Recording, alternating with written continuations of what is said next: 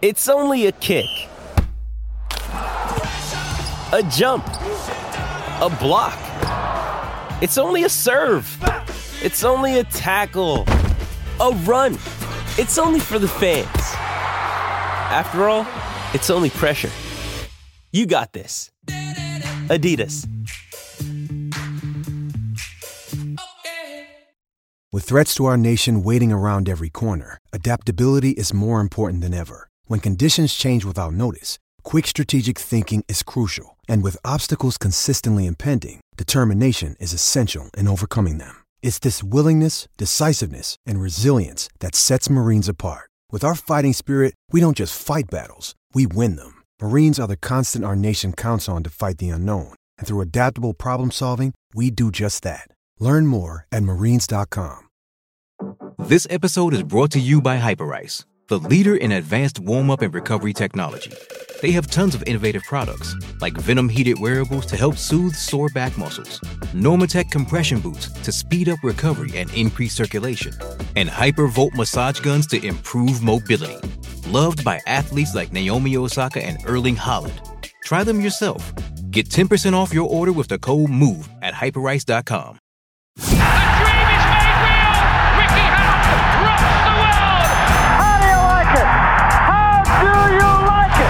I was 50 years younger and I'd kick your ass. It's over! Mamma mia! He's done it! Anthony Joshua defeats Vladimir Klitschko! Let's get ready to rumble!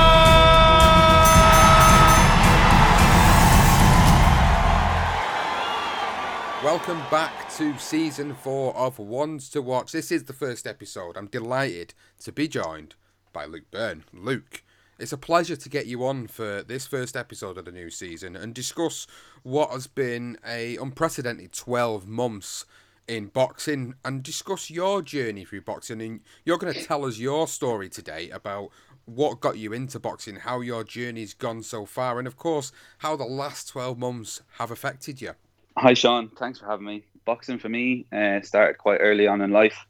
One of my earliest memories is as a young toddler actually being in a boxing gym wearing boxing gloves, and they were so big on me they were nearly up to my shoulders. Then after that it would have been watching the Rocky films as a young kid as well with my dad. That kind of made me fall in love with the sport.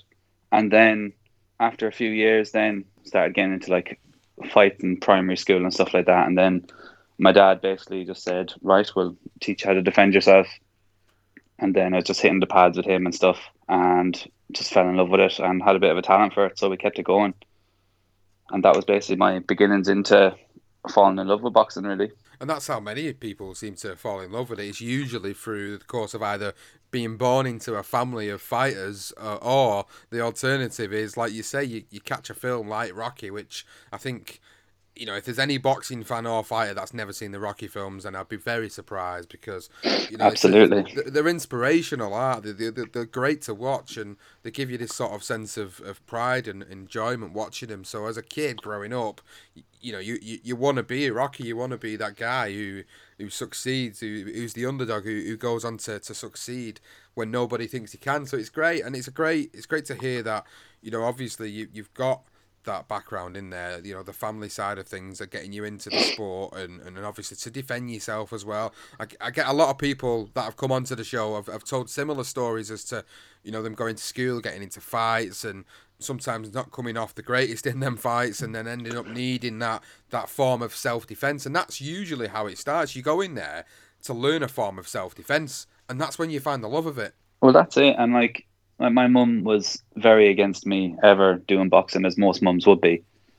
So like it was just me and my dad at home, you know, let's just hitting the pads and learning about footwork and learning how to move and how to evade punches and then obviously throw a punch back. And that's kind of just how it started, really. And then literally just I was in love with the sport, addicted to it from a young age then, watching it all the time. Obviously YouTube was only kind of up and running at that stage. And then I was watching all the clips I could, reading all the magazines I could, and yeah, just couldn't get enough of it, really. And when you was watching the clips, reading the magazines, who were the fighters that you'd look up to? You know, as these are the guys that I want to be known in the same breath as. My first inspiration was Roy Jones Jr. because I was young and I seen a montage of him just absolutely blitzing everyone and being so flashy and cocky, and I just loved it. He was my first inspiration in boxing.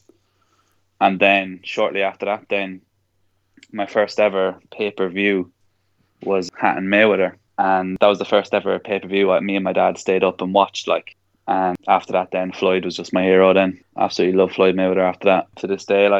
You make me feel old, Luke. You make me feel old by saying that, because Hatton Mayweather, that's one of the nights where I honestly thought Ricky would be the one to topple him, and I was gutted when he didn't, and I was gutted. I think I was in my mid-20s at the time, and when that fight happened, and I was just a massive Hatton fan. I watched his career all the way through to the end, from start to finish, and obviously being a fan, you want this guy to win so much, but Mayweather, as you say, the style that he had, to me, that was probably the last greatest performance, personally speaking, of Floyd Mayweather. That was the last time, as much as it pains me to say it, but looking back on it, that was probably the last greatest performance of Floyd Mayweather, where he actually was more of an aggressive fighter throughout the fight, as opposed to being so elusive and so slick as to what we know him as. Yeah, he was more of Pretty Boy Floyd in that fight than he was of Money Mayweather, if that makes sense. He had the kind of young style rather than what he changed to with the defensive tactics. But I just admire both, because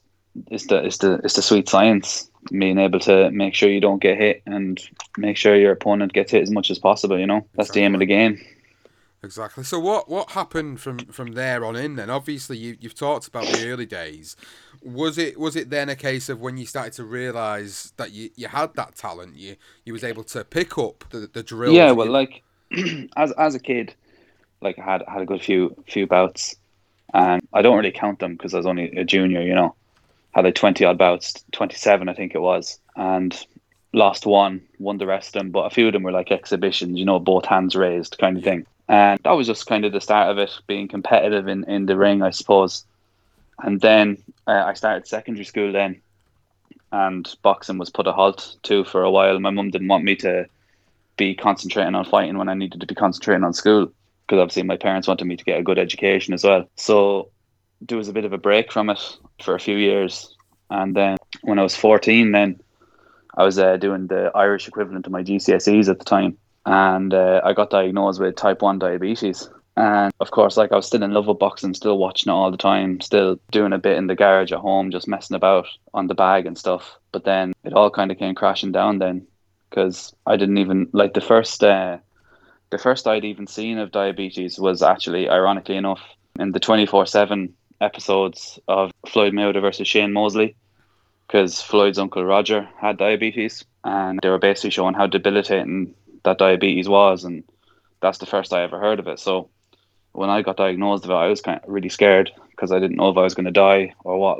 Then boxing was kind of out the window then for me, really, because there'd never kind of been a diabetic boxer before, as far as I was aware. And then I kind of ended up putting on a good bit of weight and stuff with the diabetes, and I needed to lose weight and I needed to get myself healthy. So after begging and begging and begging, my mum, actually, ironically, it was my mum that brought me down to the boxing gym. I got back into training, got myself quite fit, and I wanted to get my boxing card. I wanted to fight again, and I contacted the Irish Amateur Boxing Association to try and get my license, and they said no. They said there's never been a diabetic boxer, and there never will be one, essentially, in the email they sent. And then my dad went back and forth with them for 6 months over it, because I really wanted to fight, and funnily enough, my parents were actually really supportive of it. So after about 6 months, they kind of gave in, and they just emailed my dad, and they were like, if Luke can get the go-ahead from his diabetes specialist, then he can get his boxing card. So I had to go up to the hospital and speak with my endocrinologist. And ironically, the fella who was my endocrinologist at the time was massively against boxing, hated it. Just, from a normal doctor's standpoint, I suppose. Yeah. And on the day, they were like, oh, it's good that you came today, because you're going to be meeting your new endocrinologist. So I was like, okay, hopefully now I have a chance, because this guy's new. And he was actually, he was an Irish fella who'd just finished a few years in Australia, and he was working with diabetics who were doing surfing. So I was talking to him about, boxing, and he was like, well, to be honest, he said, surfing is probably a lot more dangerous for a diabetic than boxing is. And I was like, well, yeah, probably. And he was like, so long as your blood sugars are okay and you're keeping yourself well, there's no reason why you shouldn't be able to box. And he signed off on it straight away. Didn't have any issue with it whatsoever. And then I was the first person ever in Ireland to be granted a boxing license with type 1 diabetes. That was a fight before the fight started, if you know what I mean. Yeah, absolutely. I think what's probably going to be good to set a little bit of context to is how that has affected you as a person, not just as a fighter, someone who gets in the ring, but in general. How does having diabetes affect you as a person? Just for people that are not fully aware of it, and how it works. How does it affect you as a person? But also, how does then it affect your training regimes and how you get yourself prepared for fights? As a person, I suppose you just have to be a lot more aware of yourself. Like, you have to take into consideration everything that's entering your body. Like I don't drink or smoke or anything. Like, everything I eat, so anything with carbohydrates, it's like potatoes, pasta, rice, chocolate, whatever, you name it, like, I have to take insulin injections for. So that's like a big thing. I have to make sure I always have my insulin with me at all times. I have to make sure my blood sugars are okay. If I have a low blood sugar, I have to know how to deal with it. So it's just being, I suppose, just very aware of yourself and knowing your body as well, and knowing when to listen to your body, which I suppose is a great thing as well when it comes into training, because you know when you're feeling good and you know when you're not feeling good. And just day-to-day life, I suppose you just have to take a lot more care of yourself than the average person would. Like, you can't just go and do something like spontaneously. You have to have stuff planned. And make sure you have your medication with you. Make sure you have, say, like Lucozade or glucose tablets in case something does go wrong. And just making sure that everything's A1 at the end of the day as well when you're going to bed, that you're not going to wake up in the middle of the night and have a low blood sugar or high blood sugar and feel ill and not be able to do anything the next day. You just have to keep yourself well. So what was the initial reaction to you being granted a boxing card to be able to box in the amateur scene in Ireland? What was the reaction to that? You being the first one in Ireland, and obviously there being initially a stigma around it from the boxing board in Ireland, not being able to initially say, yeah, actually we'll let him box. And obviously you said your dad spent 6 months going back and forward. Yeah. What was it that changed their mind? Was it because of the specialist saying, yeah, he's fine, there's no more risk than what there would be a normal person getting in the ring and boxing? Well, like, I think basically, I'm not fully sure what was in the emails. I only have a gist of what my dad said to them. But like, in the gym, like, I was sparring in the gym and stuff, and I was doing fine. I never have been since ill when training. And my dad was basically telling them like how boxing has really helped improve my diabetes control and how like much happier I was doing the boxing training. All I wanted to do was represent, my country and the amateur boxing scene, and they weren't allowing me the opportunity to do that. And it was quite discriminatory of them not to allow me to box just because of an illness that didn't actually that didn't impede my boxing ability. It's not like I only have one hand or something. Do you know what I mean? Yeah. And eventually they were just kind of like, well, look, it's up to a specialist. Don't kind of blame us if something goes wrong, So I think they were kind of expecting my specialist to say no, to be honest. But anyways, he said yeah. And then after that, then there was no issue really. It was just after a couple of months then my boxing card got sent out to me, and that was it. I was able to start preparing for fights then. So what was it like then, Luke, the first time you was able to get in the ring competitively and do it knowing that you had that backing, that support behind you to push yourself forward to go on and look to achieve a career? It was fantastic. Like, I got my boxing card just before the Irish equivalent of my A-levels, so I kept training, and I was meant to actually fight in the April before my exam started in the May. And that fell through. My opponent pulled out for one reason or another. I don't know why. And so then it was kind of just study. And then that was grand. Had my exams, did well in those, got into uni. And then obviously there's no boxing during the summer. So I was just training away during the summer, waiting for something to come up. And then I started uni then in the September. And I sports science and exercise physiology. So it's a good course, and like, I'm a qualified sports scientist now, and it really ties into my boxing, so I'm really glad I did it. And the first year of college kind of went by, the first semester went by. And then in the January then, I got word of there was a big boxing show going on in Donegal. So I messaged the person who was running it, and I was like, would you be able to get me an opponent? I'd like to box on your show. So they got me a lad from their hometown, and Donegal is about 3 hours away from where I'm from. And I was just so happy to have the date and have the name and be able to say to people, right, I have a fight on this day. It's definitely happening. And it was my first senior fight, first time fighting an adult. And it was just, to be honest with you, there was no nerves. It was just pure excitement and happiness that it was actually happening after so long. Like, it felt like forever. And then when the day finally came, it was just brilliant. Like, me and a few of my friends, we hired a bus and went up together, and I ended up stopping your man in the first round, and it was just absolute elation. But the only problem was, like, I was buzzing so much, I just wish the fight would have went longer. Do you know what I mean? It was just such a good experience, and one I'll never forget. Like, so since then, what's been happening with yourself? I know before we started recording, I know when I looked at where you were in your career, you're sort of trying to push yourself forward and move into where you want to go. But obviously, the dreaded C word came up this year, COVID. Yes. And it's just seemed to have completely changed the landscape of the amateur boxing scene. Grassroots boxing's taken a huge kick in the backside. And as a result, where has that left you now? It's kind of left me in a bit of a limbo, to be honest. Like, at the start of this year, I was training hard back home in Longford and got myself quite fit. Because last year now, I had a bit of a tough year mentally and put on a lot of weight. And I was up to 119 kilos. I was very heavy. And I lost like 24 kilos in 4 months, just under 5 stone. And got myself fit again and was training hard. And literally was meant to be fighting in the February. And then that was pushed back to the June. So I had the date of June 13th in my head, and was training really hard for that. And then, of course, in March, then the cases kind of started rising over here with COVID. And I kept training anyways, and kind of hopeful that I would go ahead. And then the first week in April came, and I was super fit, training twice a day, 6 days a week. And then I got a text then off the fella running the show saying that I won't be going ahead with the virus. And then full lockdown hit over here then, and everything closed.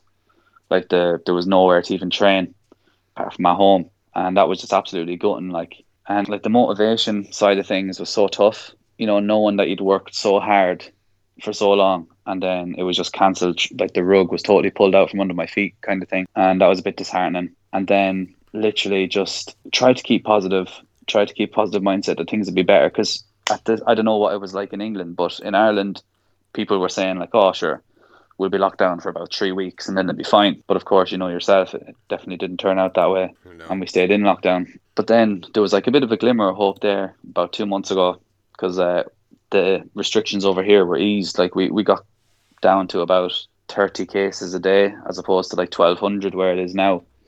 And the boxing gyms opened again. And I actually moved up to a town called Athlone. And there's a boxer, Joe Ward. He's from near Athlone. He's 2-time amateur world champion. He's a current pro as well. He was in the Olympics for Ireland there in 2016. And he's a light heavyweight as well, like myself. So I've been training with him there for a few weeks, and a few of the other lads down from the boxing gym up here. And I was getting great sparring in, getting great rounds, doing like 10 rounds a session, mixing up sparring partners and stuff. I was feeling great. And then literally back into lockdown again now. So it's kind of just left me waiting for this vaccine to kick in and hoping to God that things are back to normal now after this summer, and then hopefully get a good season and a half in with the boxing like end of next year, and then the full year 2022, and then I'm hoping now early to mid 2023 to be turning over and trying to make the best of myself then the pro game. So in terms of the amateur scene at the moment, obviously I'm based in England. It's slightly different to how it is in Ireland. So just for people like myself and people that listen that maybe are not fully well versed in the Irish boxing scene and how we would work in the amateurs, how now going forward will will you progress? What sort of nationals will you be going in for? Will there be certain tournaments that in particular that you'll be able to look to try and enter to get as accolades on your record before you turn pro? And what are your ambitions, I suppose, is what I'm trying to get at here. Yeah, so absolutely. So like I was in the Irish version of the ABAs already in 2016. I got to the semi-finals of those, and I was absolutely robbed in the semi-finals. And then after that, then obviously all the stuff with uni happened, and then COVID. So that was the kind of shitter there. But over here now in Ireland, it's totally different to England. There's not as many club shows, so you have to kind of depend on the tournaments in Ireland to get the, to build up your record and to get the accolades, as you say. So like the best case scenario for me this year coming will be hopefully boxing will return come summer. And then every September there does be a big competition in Waterford called the Celtic Box Cup, and it's a massive one. It's kind of like the Haringey Box Cup in London. Like people from all over come to it, like just people from Australia there, people from all over Europe, all over the UK. They all come over to box in that. So that's quite a prestigious tournament. So that would be the first thing I'll be looking to go into at light heavyweight. And then in the October, then there does always be the regular ABAs, and then in the January then there's be the elites, so the elite ABAs after that. So hopefully now if I can do well in the regular ones, then get into the elites, and that's where the big names are, and that's where you'd really get your recognition, especially on the international scene. So that'd be my ambitions to get onto that and make a name for myself, like you say, like make the biggest name for myself possible, take the biggest scalps possible before trying to turn over. Not everybody succeeds as an amateur, but yet they do turn over and end up having a successful professional career. Now, absolutely, you've got a great journey ahead of you here. You're at a point where the world is your oyster when it comes to achieving things on the amateur side of the sport, and then eventually turning over when the time is probably right for you in your life and obviously where you're at in your career. How do you prepare for events like this, with them being so few and far between, and with it being different for you in Ireland? How do you prepare for tournaments like that? Well, the main thing would be to be fit all year round. Like once you like stay near the weight and get as much sparring prep as possible. And because Ireland is so small, like nowhere is really too far away. Do you know what I mean? Like from where I am now, Dublin is only an hour and 20 minutes away. And there's loads of good clubs in Dublin with loads of good boxers, so you'd get a great variety of sparring. Same with Northern Ireland, like, Belfast is obviously very, very famous for its very good boxers. So, you can kind of just tip down the road and arrange to go sparring in places. And that'd be the main prep, because obviously your fitness work is kind of up to you.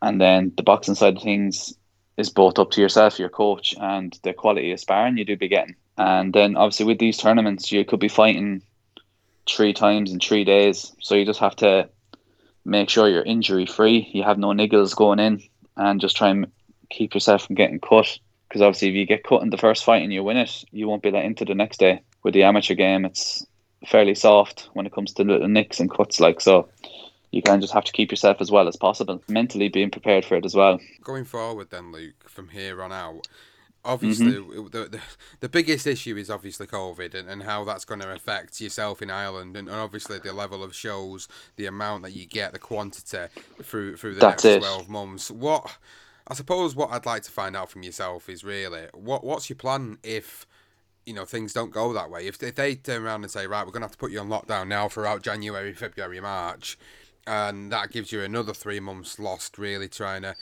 being able to get in the ring.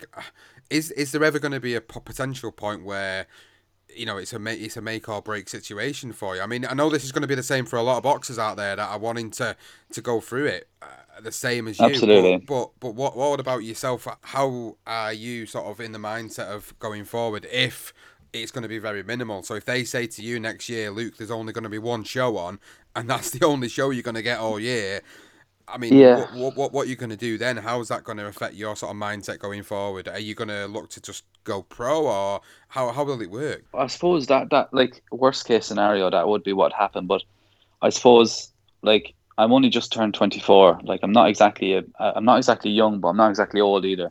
Like time is on my side, so what I would do in that situation, if that were to be the case, would be to make sure I am the best athlete possible the first few months of the year, get myself in tip-top condition, be the best Luke Byrne I can be, and if that fight comes, make sure I win it and win it in style. And then it's either going to be, right, will I be able to sell tickets? Will I be able to, have a name for myself already?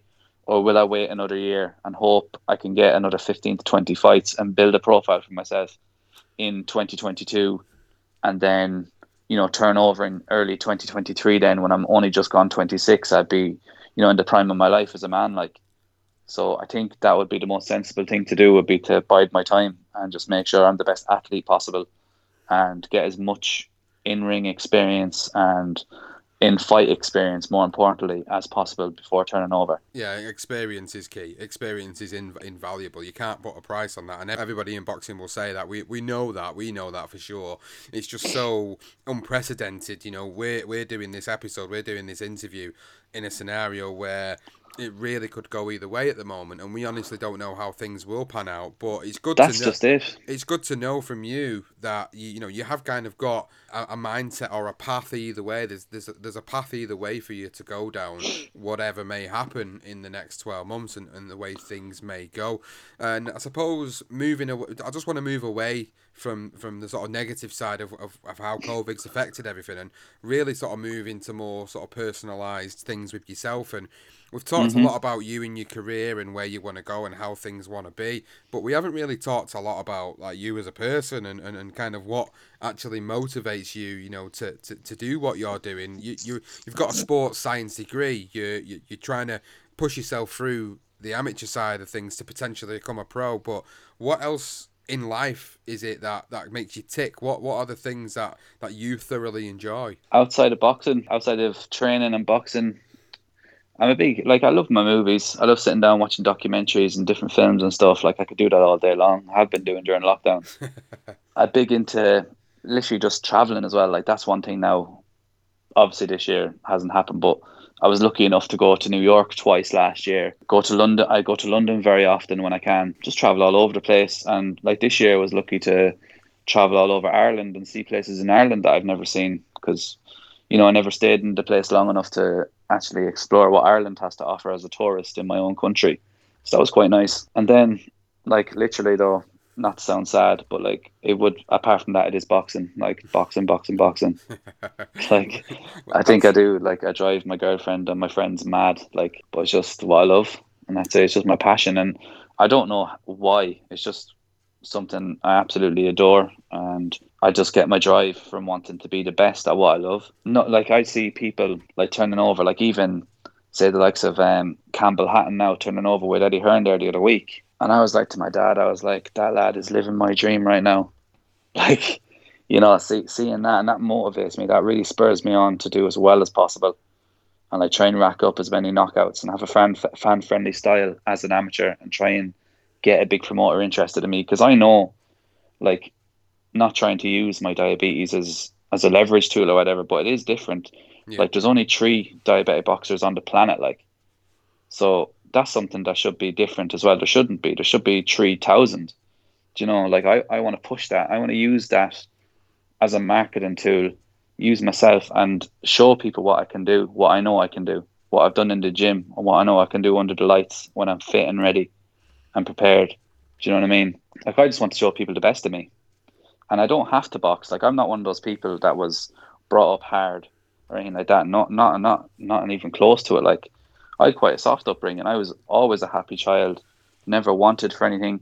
I have a good education. I have a level 8 honours sports science degree. I could go and do that if I wanted. But whatever it is in my head, I just want to go and I want to do this. And it's the only thing I want to do in life. And that's what drives me on. And that's why I need to be the best I can be, because it's the only thing I want to do. And I think you mentioned quite rightly there, you mentioned looking at Campbell Hatton turning over. Obviously, the comparison there is the fact that he's got his dad, as we know. We talked about Ricky earlier with that's it, yeah. Mayweather fight. He's got something behind him there that, regardless, we always knew, I always knew, seeing him as an amateur here in Manchester, that he'd always have that stigma around him. He'd always have that attached to him. And, Ricky Hatton's son is automatic, they're going to be signed. But I was very shocked myself to find Eddie Hearn signing him. I really was. I Yeah. genuinely didn't think he would get that sort of level of attention so early Yeah, on. it's huge. It is a Because huge move, you know. it is, and I think it's a marketing move. And like you rightly pointed out, marketing is a huge part of the sport. And Eddie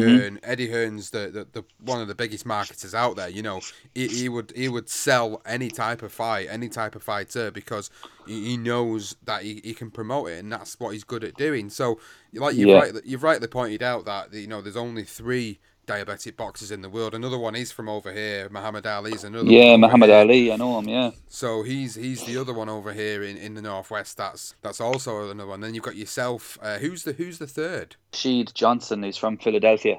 Yes, and He's a welterweight. Yeah, I have heard of Rashid Johnson as well. So there's three of yous in the world, and I suppose. Yeah, I've actually arranged with Muhammad Ali there. Once I can travel over, I'm gonna actually go over and do a bit of sparring with him. So that'll be good. I think the incentive for you as well is, like you said, you know, there's a bit of a race between the 3 of you, really. Absolutely, like they're a bit ahead of me, you know. Like he has MTK behind him over there in England. Rashid I think he's 12 fights in as a pro over in America. But like I can talk the talk, and I will walk the walk as well when it comes to it. When all's said and done, all I need is a bit of backing. And once I get that, I'll be laughing, you know. Absolutely. That's what everybody needs at this stage of their career. Very difficult at the moment, but I can definitely envisage it happening, and that's what it's all about. Now, in terms of the boxing side of things that you were talking about earlier, it's all about boxing, as you said. I suppose the questions I've got to ask you here is, if you were to go on to YouTube right now and you wanted to watch a fight, what would be your go-to fight? Lately, actually, I've watched it a few times, and it's only because he's fought recently enough. Mayweather versus Canelo. It's one of the most clean shows of boxing I've ever seen in my life. Such a display of the art, like what Mayweather was able to do with Canelo. And watching what Canelo just did to Callum Smith, you know, it really shows what a level he was at. But that is one of my favourites. And then if you're talking about absolute wars, fairly cliched, but like Corrales Castillo is hard bet. That's an absolute humdinger of a fight. Like, there's so many of them. That's the thing, isn't it? There's so many of them. That's the thing. There's too many. Like even George Foreman versus Ron Lyle. Like not many people know about that fight, but my God, like what a fight it was. Especially for George Foreman at the time, because he was known as, you know, such a killer. No one could stand up to him, and then all of a sudden there was Ron Lyle knocking him down. And there's some great. There's way too many. Like even like Jack Dempsey is actually one of my boxing heroes, and that's going back to the 1910s. You know, like his attitude and his aggression, and he, like I have a book of his. He was very smart as well. You know, he there was a lot of method to his madness. He wasn't just a brawler. He knew what he was doing in there. And that's what a lot of people don't realise, like how smart these old-time boxers were, like the likes of Archie Moore, Joe Louis. They all had such good technique. It's just because it's in black and white and it looks slower. People don't think they're as good as people now, but I think they definitely are. That's it, isn't it? I think a lot of people don't really appreciate that because it's difficult to get a lot of clear, normal footage of these fighters because it's not available. And that is so difficult. It's the subtleties of it, you know. But like even my couple of friends that would be boxing fans, like, you know, like casual fans and stuff, like I'd actually try and explain the intricacies of it to them, and like why a certain fighter is moving a certain way, or why someone's feet is a certain way. Like even a good example is Lopez versus Lomachenko. There, like Lopez's footwork was absolutely immaculate, and that's something that didn't get talked about enough in that fight, because he kept Lomachenko off balance, which is something no one else was able to do, and it was all with the feet. And like he showed such maturity and such intelligence. And like that, you look at that and you think, he's 23, I'm 24. I'm like, Jesus, what am I doing in my life? Do you know what I mean? But everyone has their own time. It's all about timing. Yeah, it is. I truly believe my time will come. Do you know, that's the thing. And it's a dream I won't give up on, that's for sure. I'll do my very best to make it a reality, like. So I suppose the final thing for me then really is to find out where people can locate you on social media. So they wanna follow your journey, they wanna see what you're up to, they wanna look forward to whatever comes up in the future for you. Where can they find you to follow you? Well, I have a Twitter account. It's Sugar Free Burn, because my nickname is Sugar Free due to the diabetes. I taught Sugar Ray Leonard. I said I'd be sugar free. And then on Instagram as well, at Sugar Free Boxer. 2 best places to follow my journey. So it's going to be a strange year or two coming up. We don't know what's going to happen, and I've mentioned it a few times because we genuinely none of us know what lies ahead for any of us, and that's the whole uncertainty of what's happened in the past 12 months. But you've given a clear indication of what your plan is, where you want to go with your career, what your goals and ambitions are throughout the course of our episode, our interview, and it has been great to get to know you a little bit better and actually hear the stories around what got you through the sport, where you're at, what your plans are, who you like to study. You've talked about some of the old-time fighters, which, again, I don't hear a lot of young fighters like yourself talk about so much because not a lot of them go back and study them, and it's great to hear guys like yourself have looked at the intricate details of the footwork and the movement that these guys had back in that period of boxing and the way things were. So it is great and quite refreshing to hear all that. So thank you for telling your story. Thank you for coming on, and I can only wish you nothing but the best of luck for the next year or two, and hopefully the next time you come on you'll be talking about being a pro and you'll be talking about being a few fights in, and we'll be having a completely different conversation. Absolutely, and thank you very much for having me, and it's a fantastic opportunity for myself as well, so thanks very much to yourself for allowing me on. And like you say, next time we are talking on this, it will definitely be more of a successful story, and we'll be looking back and laughing at the year that was 2020, hopefully. Absolutely. Thanks very much for coming on, Luke. It's been an absolute pleasure, and we'll speak to you soon. Cheers, Sean. Lovely to speak to you. Thank you very much. The dream is made real. Ricky Hatton rocks the world. How do you like it? How do you like it? I wish I was 50 years younger and I'd kick your ass. It's over. Mamma mia, he's done it. Anthony Joshua defeats Vladimir Klitschko. Let's get ready to rumble.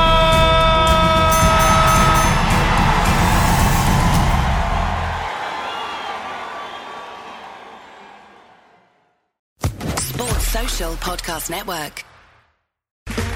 Okay, round 2. Name something that's not boring. A laundry? Ooh, a book club. Computer solitaire, huh?